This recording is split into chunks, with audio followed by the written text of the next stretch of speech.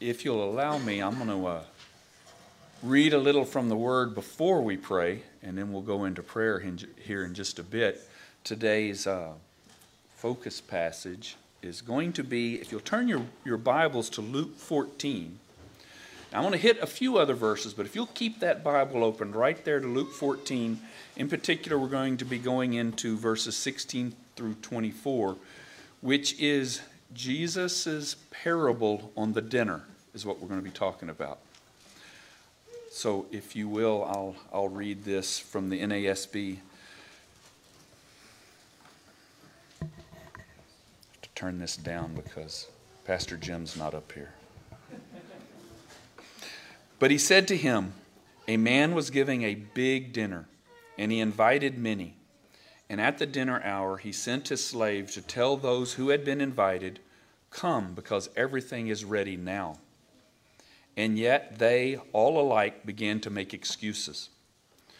The first one said to him, I purchased a field and I need to go out to look at it. Please consider me excused. And another one said, I bought 5 yoke of oxen and I'm going to try them out. Please consider me excused. And another one said, I took a woman as my wife, and for that reason I cannot come. And the slave came back and reported this to his master. Then the head of the household became angry and said to his slave, go out at once into the streets and lanes of the city, and bring in here those who are poor, those with disabilities, those who are blind, and those who are limping. And later the slave said, Master, what you commanded has been done, and still there is room. And the master said to the slave, go out into the roads and the hedges, and press upon them to come in, so that my house will be filled. For I tell you, none of those men who were invited shall taste my dinner. Thank you. If you'll go with me to prayer. Dear Lord, we want to thank you for this. And I pray that you would be with us now as we try and understand the parable that Jesus speaks to us. And Lord, I pray that it would speak to our hearts right now, that you would give us a better understanding, and that you take my words and watch over them and guide them, and that you open the hearts of all who are within earshot or online, that they would come to an appreciation of you, Lord, and learn to love you even more. In Jesus' name we pray. Amen. First, a little context on this parable and where Jesus was when he spoke this. So Jesus is invited to a pretty high Pharisee's home for a Passover meal. And so he's there at the Passover meal, and that's when this is happening. And if you back up to Luke 14:7 to kind of get a feel for what Jesus was seeing and hearing when he came to this, there's a verse there in verse 7 that says, now he began telling a parable to the invited guests when he noticed how they had been picking out the places of honor at the table, saying to them, and I won't complete that thought there, but Jesus is there at the gathering, and he sees, I guess the best way to describe it, more than one person evidently jockeying for position for the high places within the room. And keep in mind, this is one of the highest Pharisees' home. So it kind of makes sense, right? Everybody's trying to impress or get close to this highest Pharisee. So they're kind of jockeying for position there. And so that's the context of where Jesus is going to go with that. And if you look at Luke 14:15, it says, now when one of those who were reclining at the table with him heard this, he said to him, blessed is everyone who will eat bread in the kingdom of God. And right after that statement is when Jesus talks about this. Jesus goes on after this parable also to talk about the inviting the poor and needy. So he first is going to address those who were invited. But then he also addresses, right before this Luke 14:15 passage, he also addresses those doing the inviting. So the Pharisee himself, right? And he says, and I'll paraphrase here, apologize for that. But he basically says, it's better if you would invite the poor and the needy, because then you will receive your thanks. You will receive your reward later for how you treated the poor and the needy.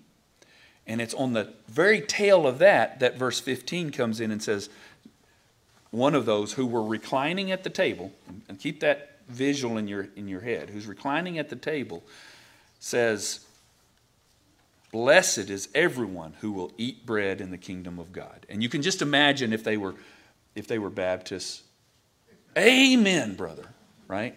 As he said that. And I want to point out a couple of things on that, because Matthew Henry says that, and I'll take his word on a lot of things, says that actually was a saying by the rabbi that was used a lot back then. It was kind of a saying of, well, blessed is everyone who will eat bread in the kingdom of God. Blessed is everyone who will eat bread in the kingdom of God. And it was referencing that time that they all looked forward to, of when they would be in the presence of God, and not just in the presence of God, but eating bread at the table of God while in the presence of God, reclining at the table of God while being in the presence of God. And so that's kind of this saying that this person brings up. And the question becomes, so what is Jesus really trying to point out here with this parable that he starts just immediately after that saying? And so that's what we're going to focus on a little bit today. So if you'll keep all of that kind of in mind as we go through this, I would appreciate it. So now I'll get into each verse a little more. And verse 16 says, "But he said to him," so he said to him, that's the guy who just spoke, right? Blessed is he that eats bread at the table of God. "But he said to him, a man was giving a big dinner, and he invited many. And at the dinner hour, he sent his slave to tell those who had been invited, 'Come, because everything is ready now.'" Now, I wanted to focus first on the term dinner, because it's important to understand what the Pharisees, what those at the dinner understood Jesus to be talking about. And before I go there, I want to tell a little story about when I got married. Because before I got married, in my family, there was lunch, there was breakfast, there was lunch, and there was supper. That's what we called them. Just show of hands, how many had that? Okay. Well, when I married into my wife's family, her grandparents in particular had breakfast, dinner, and supper. How many had that one? Oh, wow, there must be even a third one that I don't know about. You get with me afterwards. I'd like to hear that one. And I remember my wife told me that her grandmother explained that the reason for that is that the mid-noon meal was the bigger meal that they covered. So that's what they called their dinner. Well, when you look at, and oh, by the way, the NASB uses the term dinner here. The King James uses the term supper here. The point being that this master who is inviting people to this dinner is not inviting people to a lunch. And I'd like to explain that the way I look at this is, lunch often, for me at least, is sustenance. Get me through the next 5 hours to get through work. That's what lunch is, right? It's all about sustenance. Unfortunately, it's also about eating it as fast as I can most of the time and just getting through it. But dinner, and the term here, diapnon, is a Greek word, and the Greeks were very fond of this time of the day, was a relationship time. It was a time at the end of the day when all the work has been done, a time when it's not just about sustenance, although, great food was a big part of it. But it was also about leaning on the table and relaxing and taking advantage of the efforts that you had put in all day, and the efforts that the cooks had put in all day, right? And so this is what these people were being invited to. So take a little bit less focus on the food and add just a little more focus on the fellowship, and I think you'll appreciate the rest of the parable just a little bit better.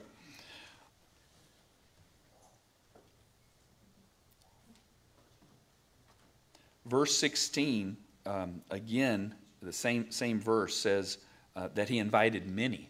And I wanted to point on that with the parable a little bit. So why in the parable would he invite many? What does that mean? It means that it wasn't just a special invitation to one person. View it more as a general invitation. In fact, I would view it in the parable as Jesus saying, the invitation is to all. In fact, it goes on to say, and we'll get to that in one of the next slides. It goes on to say that there's going to be lots of food. I mean, we're not going to run out of food. That's kind of the implication here. This is for all who will come, to many. And so that's important. And keep in mind the audience. Always keep in mind the audience, because unlike me, Jesus can read the audience and use just the right word that audience needed to hear. And so if you think about that, as Pharisees are in this audience, they had to have hearkened back to Isaiah 25:6, and it says, "Now the Lord of armies will prepare a lavish banquet for all peoples on this mountain, a banquet of aged wine, choice pieces with marrow, and refined aged wine." And why do we know they would have hearkened back to it? Well, the person who had just spoken to Jesus is already hearkening to, this is all about God. This is all about our fellowship and our time with God. And so they would have recognized that. The next thing I wanted to point out, I think I already said this, is that everything is ready now. It's also not just a specific invitation, it's a general invitation. But he didn't say, hey, when you get a chance, stop by sometime. This invitation was for a specific time. And I think as we go through this, I would even add, and this is me speaking, it had an expiration date. Because when you have a specific time for an invitation, when that time is passed, the invitation is gone. If I invite you to dinner tomorrow night, please don't show up Tuesday night and expect to eat. Right? This invitation was for a specific time. Ecclesiastes 3, 1 through 6, and I'd like you to bear with me as I read this. It's a little long, but I think you'll get the point. There is an appointed time for everything, and there is a time for every matter under heaven, a time to give birth and a time to die, a time to plant and a time to uproot what is planted, a time to kill and a time to heal, a time to tear down and a time to build up, a time to weep and a time to laugh, a time to mourn and a time to dance, a time to throw stones and a time to gather stones, a time to embrace and a time to shun embracing, a time to search and a time to give up as lost, a time to keep and a time to throw away, a time to tear apart and a time to sew together, a time to be silent and a time to speak, a time to love and a time to hate, and a time of war and a time of peace. So that's a lot, right? As I was reading through that, you may have thought, okay, how much longer is this going to go? And it could have kept going, because the principle being taught there is that there is a time for everything. And the principle that Jesus uses in this parable is this invitation was the time. This was the time for those who were invited to join in fellowship with this master. And that was the time.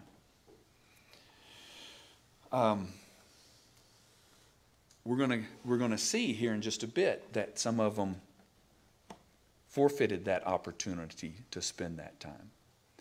And I want to point out, I'd hoped to have time to go back through and Pastor Jim find at least one of the sermons where you talked about the principle of diminishing returns. I love when you talk about that, brother. It's a wonderful principle, and I may not be using the right words there for it, but the principle there is a time for all things. If you miss that time, doesn't mean you might not get another opportunity, but there will never be a better opportunity than that one that you just missed. And so as we go through this,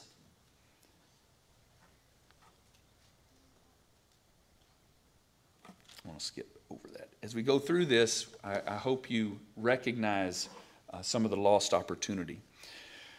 Before I read those 3 excuses that were given and we focus on those excuses, I wanted to point out some of the results of those excuses.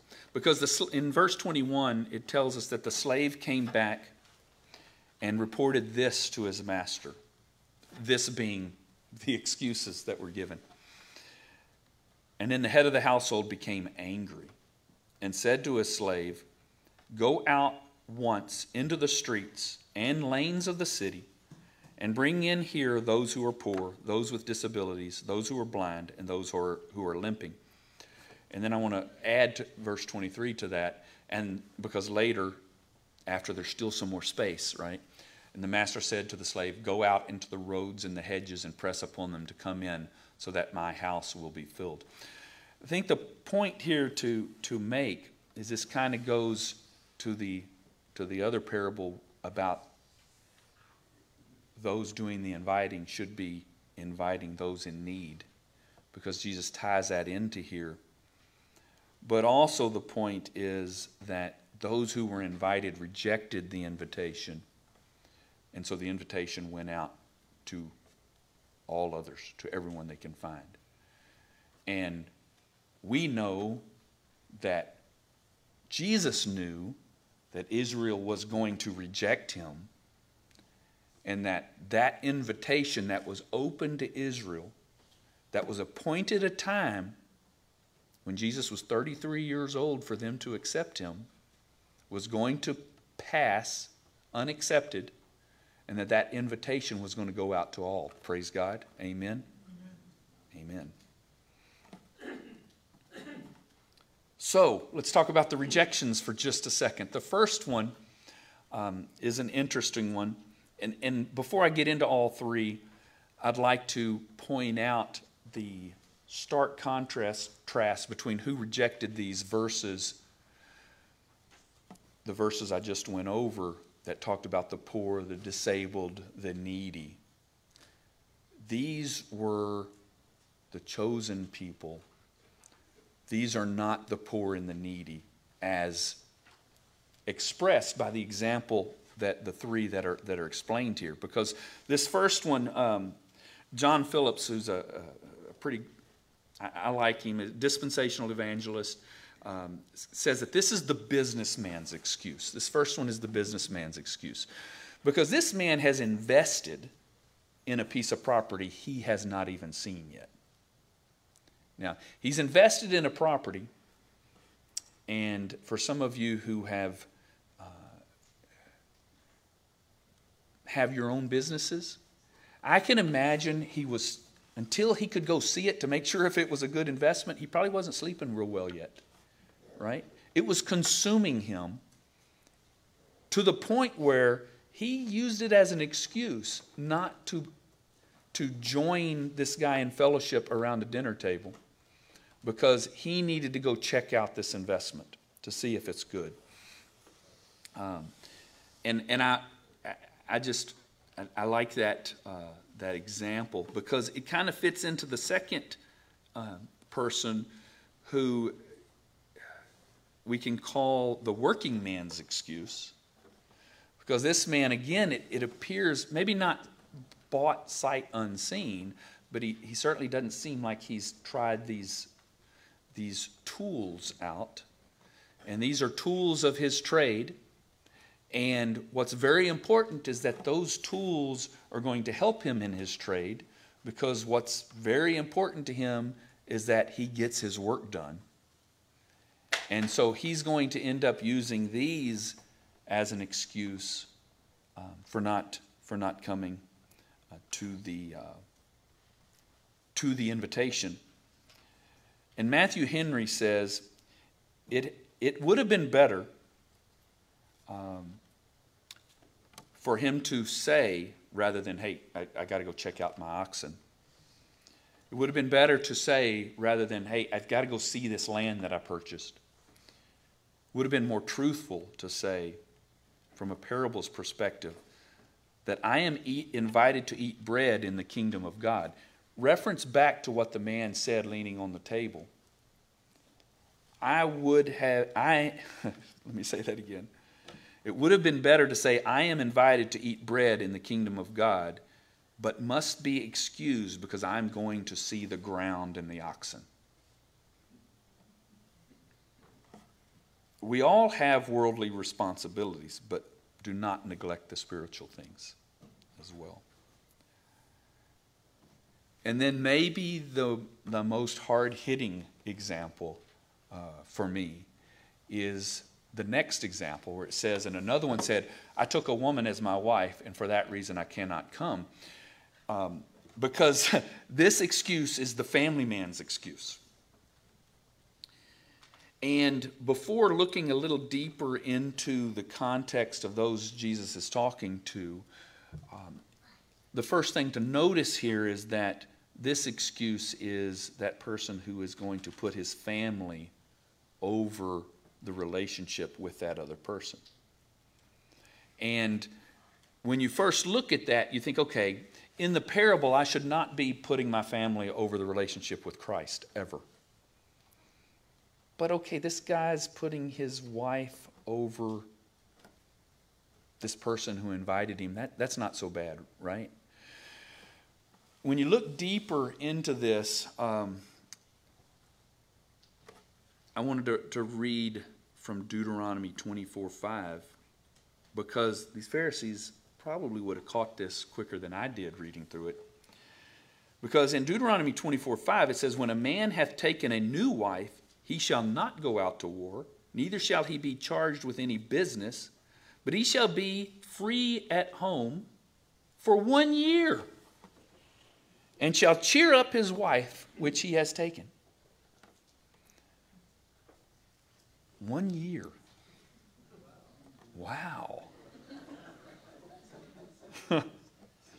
Yeah. Okay, I get the part you don't have to go to war, but not charged with any business for 1 year. Wow. So the parable here is talking about, I have a right to not have to do anything else.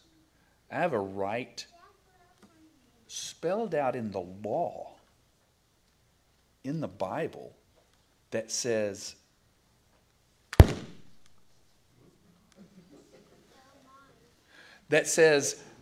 I can have this year off. And so I'm going to take that right here and use the excuse of not coming into fellowship for this invitation to the dinner. And so that had to be weighing on the minds of these Pharisees, as it was said as well.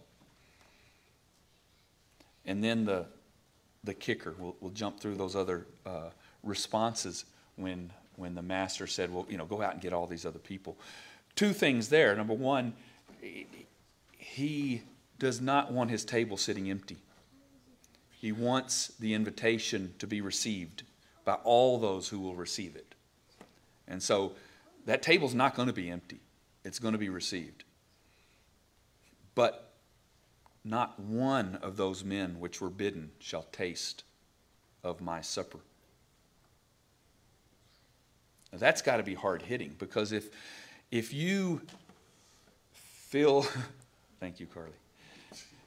If you feel the tug of the Lord inviting you, but, well, right now, this stage of my life, I need to focus on business, or I need to focus on my work, or I need to focus on my investments, or I need to focus on my family.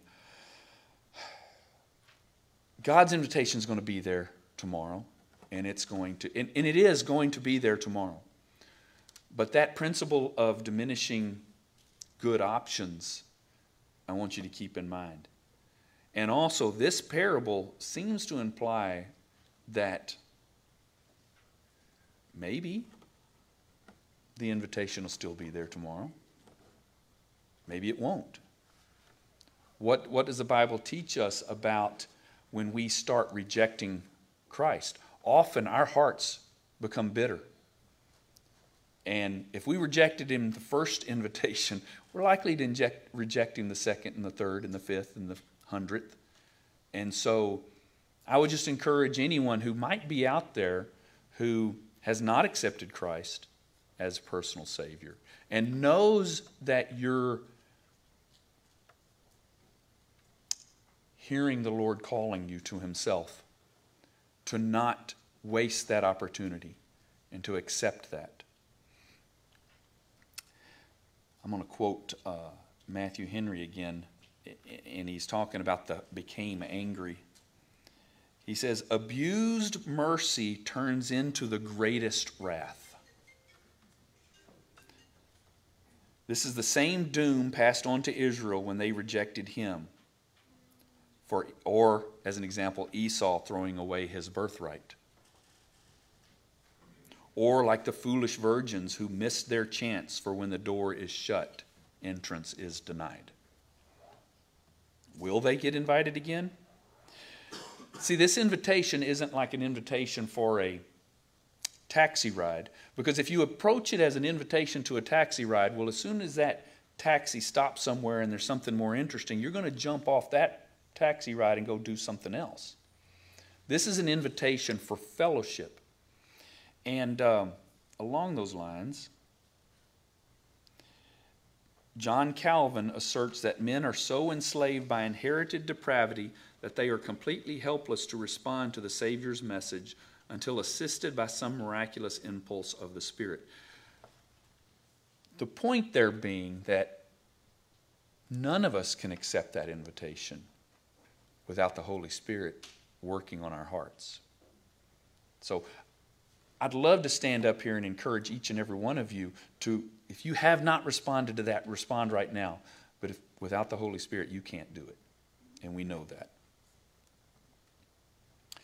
I think it was Prince Philip passed away this past weekend, I think. And I read, and I couldn't find proof of this quote, but this comment has been going around, that when Queen Elizabeth II in the 50s, 53, I think it was, had her coronation, she sent out invitations, and on either all or some of the invitations, at least at the very bottom of the invitation, it says, all excuses ceasing. Okay? The point being, if the Queen invites you, she invited 8,000 people to her coronation. Yeah. We thought the Harvest Festival was bad to set up. 8,000 people to the invitation. The expectation was you were not going to turn that down. And so that's just something to keep in mind there. And then the man who had said that at the beginning, and then Jesus talks to him, we think of this as, or we should talk about this as, blessed is he who will recline at the table of Jesus. And as we're about to go into a time of the Lord's Supper. I wanted to tie that into the Lord's Supper. This is not just about breaking bread on this moment. This is not just about remembering the sacrifice of Jesus. This is not just about remembering the ability of his shed blood to cleanse us of our sins. This is about communion. And so often this table is called the communion service as well, because it is about coming into communion. So if you're here today, we're gonna have communion here in just a second. This is open communion for all believers. And we want to invite you to participate. But if you have not accepted Christ as your Lord and Savior, I would ask that you just watch, learn, ask questions, maybe in your mind, and then come ask me afterwards. Because this is an open invitation that Jesus made to all of us, that the Holy Spirit may or may not be talking to you right now. And if you've not taken that opportunity to respond to Him, the Bible also tells us that your response it's in your heart between you and Christ, but you're to make a public profession about that. So afterwards today, as soon as you can, meet with me, meet with one of the other elders. There's lots of men and women out here that you can talk to if you feel comfortable, but I just would encourage you to respond. So we're going to go to the Lord's Supper, to the communion table now. I would invite the men to come up. Do we have any men? You know what? Ron Batten is not here today. I knew that 2 hours ago. Hi, Ron. Which means I'm not sure if were any men selected for doing the table. Oh, it's taken care of. Good. If y'all want to come on up, we're going to first do a time of silent prayer.